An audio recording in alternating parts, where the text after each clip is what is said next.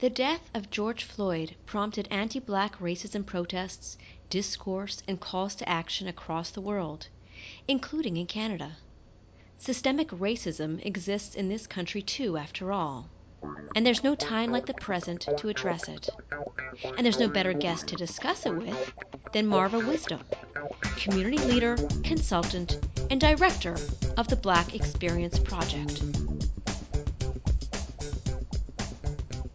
Welcome to In the Business of Change, where we speak with social entrepreneurs and change makers impacting their communities and the world. I'm your host, Elisa Birnbaum, publisher and editor-in-chief of Sea Change magazine. Be sure to check out the audiobook version of my book, also titled In the Business of Change, profiling social entrepreneurs around the world, with me as your narrator. You can find it wherever you normally buy your books and audiobooks, including Amazon or on our website. On today's episode, we speak with Marva Wisdom, a leader with a passion for inclusivity and social justice. Marva is the director of the Black Experience Project, a 7-year research study of the lived experiences of the Black community in Toronto. In our conversation, Marva shares the findings of that study and what it says about the state of anti-Black racism in Canada. We explore some possible steps forward, including the defunding of police, an idea some have been proposing. Marva then explains how allyship, commitment to action, and conversations like these give her hope for the future. Well, first of all, thank you so much for having me. I really appreciate the opportunity. I know that you two are very busy, and to take the time out to hear and especially to look at social justice issues and the work that you have done with social entrepreneurship, and to really just look at it more broadly and how it impacts individuals, especially those who are underserved and face issues of discrimination, racism. It's really important. And the last question you asked me, which is, I'm going to go to that, where you talked about what gives me hope. And it's an opportunity like this that gives me hope. It's the allyship through this process that gives me hope. Because when I started out along this journey, it was a very, very personal journey. I think my journey probably started when I was 14 years old, arriving in Canada and living in rural on southwestern Ontario, and recognizing that I am the only one, my siblings, of course, and there might have been one or two families scattered here and there, but I was very much a curiosity. So for me, school was difficult because I wanted to get along with everybody so that I can be liked. People really like to just play with my afro, and I just sort of closed my eyes and wanted to scream, but I wanted to get along with everybody so much that I just let it go. And I think throughout my life for a very long time, I just sort of let things go so that people could see that I am not a threat, and that Black people want the same things and want to get along with everyone else. So that burden as a teenager, that's very heavy when I think that other teenagers, that my children have also been carrying that. So all of that throughout my high school, even my church, everything else, all of that sort of led me in adult life. I found those experiences continued, although they took different shapes and different forms, right. Many times more microaggressive, sometimes more overt.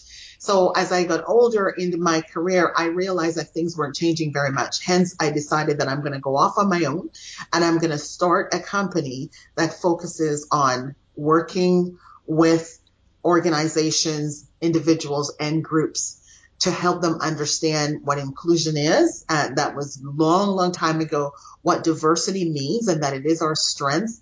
And also, of more recent, the last probably 5 years or so, delving into the term belonging.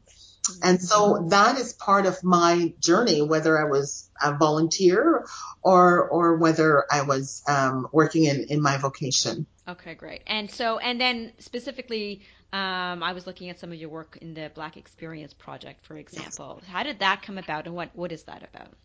That was really interesting. So when I talked about part of my journey, and a part of my journey was also giving back. As an immigrant person, I really wanted to give back. I wanted to learn. And so I was a member of the board of directors for an organization called Canadian Centre for Diversity. Now, it was a board of people who were well-heeled, connected, and people who didn't necessarily look like me. And it was there that I met Michael Adams, who was doing a presentation of Environics Institute on immigrants and what they bring to Canada and how they add to the community. He was so respectful in his presentations, even if he was talking about something that may be perceived as, how Canadians feel, not as positively. He presented it in such a way I thought, I would like to meet this person and have a conversation with him. I gave him my card. A few months later, his office called me up and said they just finished a research project called the Urban Aboriginal People Study. It's looking at the Aboriginal population across Canada and looking at the challenges and the opportunities that were there. And he's thinking that there's not a study out there on the Black community, and the rest became history. And so what was the focus of the Black Experience Project, and what are some of the things, the outcomes and the findings that came out of it? Well, firstly, the study itself, there are studies about the Black community, but often it is without the Black community, so with the Black community as the subject or the object of the study. So, and a reaction to something negative, whether within schools or something happening, through the government. And often the study is not accessible. So we wanted to have a study about the community with the community. And one person in the study put it very plainly, that was in very, very early days, what we wanted to do to ensure that the community, that they were not only a part of this, but it's something that they wanted. And it's something that was being done from the ground up, and that it was going to be fully accessible. So someone said, no study about us without us. And I always remember that. And so this was intended to look at lived experiences and look at the assets of the community. And at a higher level, I can share a few of the themes that came out of this. One of the things are young people feel that racism is worse off now than it was in the earlier days. The older population in their 60s retired, things slightly better, think that things are getting a little bit better. And for us, the heartbreaking piece is a lot of these young people are born in Canada with an expectation of what Canada is and what Canada can offer. And for them to feel that things are getting worse, that is something that should be a call to action for everyone. The other piece is what we have seen in the media lately is around policing. 2/3 of Black residents reported feeling treated unfairly, but 3 in 5 young Black men said they were frequently stopped and looked at in a suspicious way. And 8 out of 10 Black males between the ages of 25 to 44 said they were stopped by the police.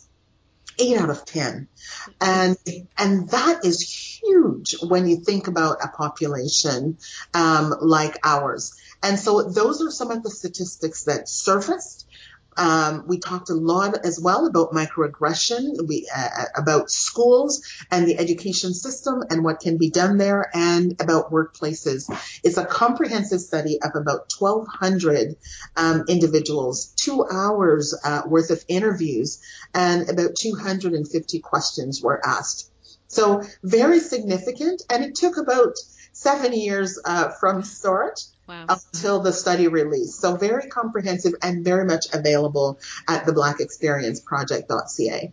Perfect. And so when was it published? How long ago? It was published in 2017, November. Mm-hmm. So, and obviously very relevant today. We're talking about George Floyd. We're prompted us here in Canada as well to ask a lot of very important questions, very relevant questions, bringing up this, would those studies be even more, compelling today? More relevant today than ever. And one of the things that, one of the things that has come out of this is that even more people are going to the study for their statistics. And another part of what has come out of that are other studies. So the intention was not that that was going to provide all the answers or give you all the data and information that you needed. What it was saying to, whether it be someone in the scholarly field or businesses or organizations or governments is that we need to delve deeper in some of these areas around education and mental health. One of some areas that we weren't able to go as deep as we would have liked to. So the LGBTQI community, the intersectionality of issues that might come up and continue to come up. So it has allowed and provided an inroad for us to move forward in gathering more data and to take action, because there are lots of suggestions and ideas on how we take action around and systemic racism. Which brings me to the next question. I'm sure there's a lot of suggestions and thoughts as to, what type of action, because, it's one thing to talk and to talk, and we do a lot of that sometimes, but Yes. the action sometimes is where we lack a little bit in society. And so to make that change, to actually target and tackle the systemic roots of these issues, have you or folks that you've worked with, have you come across with maybe some of the top actions that you think are necessary? I know I did sort of tap into a little bit of before a conversation about, defunding the police has been on people's minds. So I'll throw that at you too. Is that one of the things, Yes. or what do you, we'll get to that in a second, but yeah. Yes, absolutely. So let me just refer to a couple of studies. You asked what came out of this, and I think I need to just reference them so that Sure. your audience has that. Yeah. The Canadian Race Relations Study, another study by Environics, came out last November, and that one takes a look at the BIPOC community, so Black, Indigenous, some people of color, so Chinese and South Asians particularly, and look at their experiences. And Indigenous people and Black people, 53% Indigenous, 54% Indigenous, speaks about their daily discriminatory practices by others against them. And so that's important. And Dr. Carl James also came out with a study around education, again, building on some of Black experience study, and he was part of our research team called Toward Equity in Education. So these are studies that provide a lot of tools in how we go forward. I believe that the allyship that we're seeing now and individuals actually asking, how can I help? And what are some strategies that I need? And what can I read? And how can I raise my awareness? That has gone much farther than anything that I have seen in my 30 years of working in this field. And so to not be a bystander, to really ensure that you are learning and to ask questions and to listen and make space for stories and call people out when they behave badly. Your employer, I would imagine that any employer now that says that systemic racism doesn't exist, it's someone that you can say, excuse me, but it does exist. Right. Absolutely. And to get to the systemic roots of these issues, is there Yes. education? Is that a big part, perhaps, of what you think is essential? I mean, is there anything that we can do? Yes, absolutely. I would say seek out the Black organizations in your area. You just have to Google and find out what some of these organizations are doing and where you align, where your values and your interests align, and work on supporting them. Because one of the things that we don't necessarily have sometimes are organizations that support issues that impact our community, and I'm going to say Indigenous communities as well, may not have necessarily that I'm going to see that historical generational funding. And so it finds itself in a precarious position to cut services when things get tough. And that is when you need to have more services. Uh, Vote, talk to your politicians, determine who you are going to select and elect as your leader and how they look at these kinds of issues. Make sure that they are authentic and that they are willing to speak directly to issues of systemic racism. Learn the difference between systemic racism, interpersonal racism, and microaggression. All of the different terms are important terms. In the media, you've heard, for example, the RCMP deputy chief saying that there is she doesn't believe that there's systemic racism. I think she was probably thinking about interpersonal racism. People become very defensive and think that if they say there's systemic racism, it means that they're racist. And it means that they are sort of less than. It just means that we are built on a colonial system, and it makes sense that on a colonial system, if changes are not happening as society evolves, we're going to still be thinking and doing things that supports that system. And that's what systemic racism is. It makes it then easier for behaviors, interpersonal racism, for behaviors to fester, to go unnoticed. And so those individuals who are behaving that way, they have a system that helps to uphold that.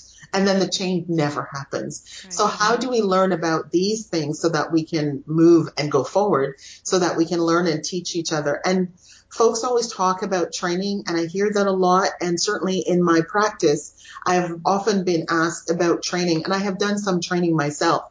But what I found was that training often is just checking a box. So I'm asking, if you are going to do training, make sure that it is something that is ongoing, and that you're going to go really deep, and people are going to be uncomfortable, because more often than not, people do not want to feel uncomfortable. And I fully understand that, and get a trainer that is compassionate and have great empathy and will help to bring people along and help them to buy in very deeply into why that change is important, why eliminating systemic racism is important to their organization and to them as an individual. That's great.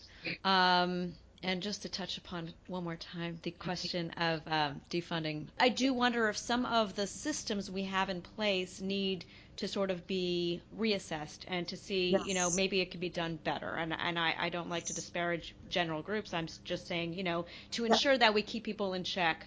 It is an interesting, suggestion that some have been making. Yes. Perhaps, what would you think about that? Do you have any thoughts about that? Yes, I think about it, and it's become, while it's very broad, of course, I'm a Black woman, and so it's part of my lived experience as well. I have a son who has a part of the statistics, being stopped by police. He's a businessman, and I worry about him. I still worry about him. He's an adult and going about his business. But even in having that conversation with him, I was really quite surprised. He doesn't believe that's a good idea.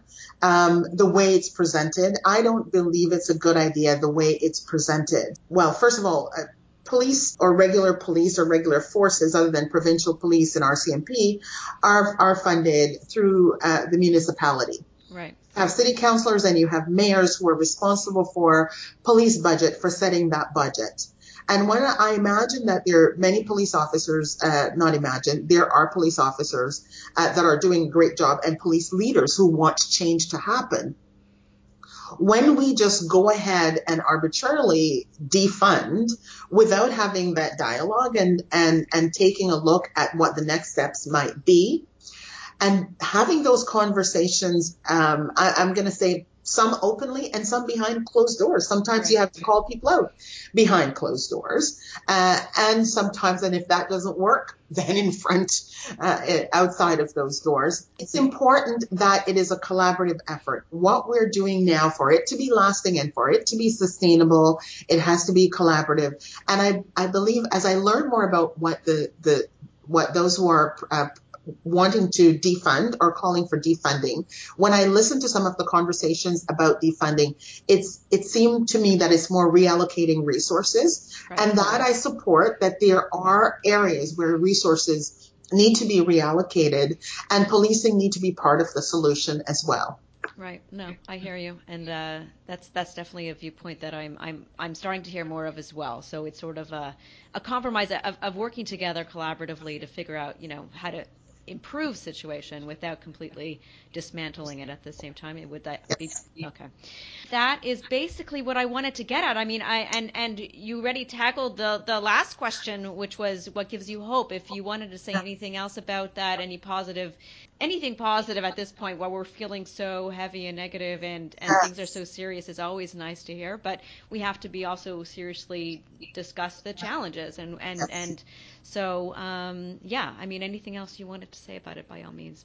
It's really, really exciting. There's some ladies that are friends of mine and some who have investments in different companies. And to hear them talk about, I want to relook at my investment in companies that where their board or their organizations do not reflect society or the community, or they have practices in place that doesn't tackle systemic racism. If anything, it upholds that.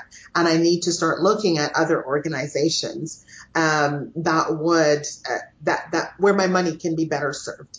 And to hear that kind of value added to the work that is being done now is very buoying and very hopeful. It's providing an opportunity for sustainability of the work that we have to do. And when I look at my granddaughter, who's 22 months old, and she says, "Oh, nanny," that gives me hope and say that the world as we know it is changing so rapidly that it will very likely change for her. I thought it would have changed for my son, but now I think it's going to change for her. So that gives me hope of this wonderful allyship and the Black community and Indigenous and other communities coming together. So That's it gives me hope. good, good. I'm glad. And what gives me hope is that we have more of these conversations, which is wonderful. And I really do appreciate you taking the time to speak with me about this. Thank you, Lisa. I hope that we can talk again as we go forward and as we make progress. This was really wonderful. Thank you for reaching out to me. Thank you for listening to In the Business of Change. Be sure to subscribe to our podcast to hear other conversations with inspired social entrepreneurs and change makers working on challenges in their communities and across the globe. I'm your host, Elisa Birnbaum.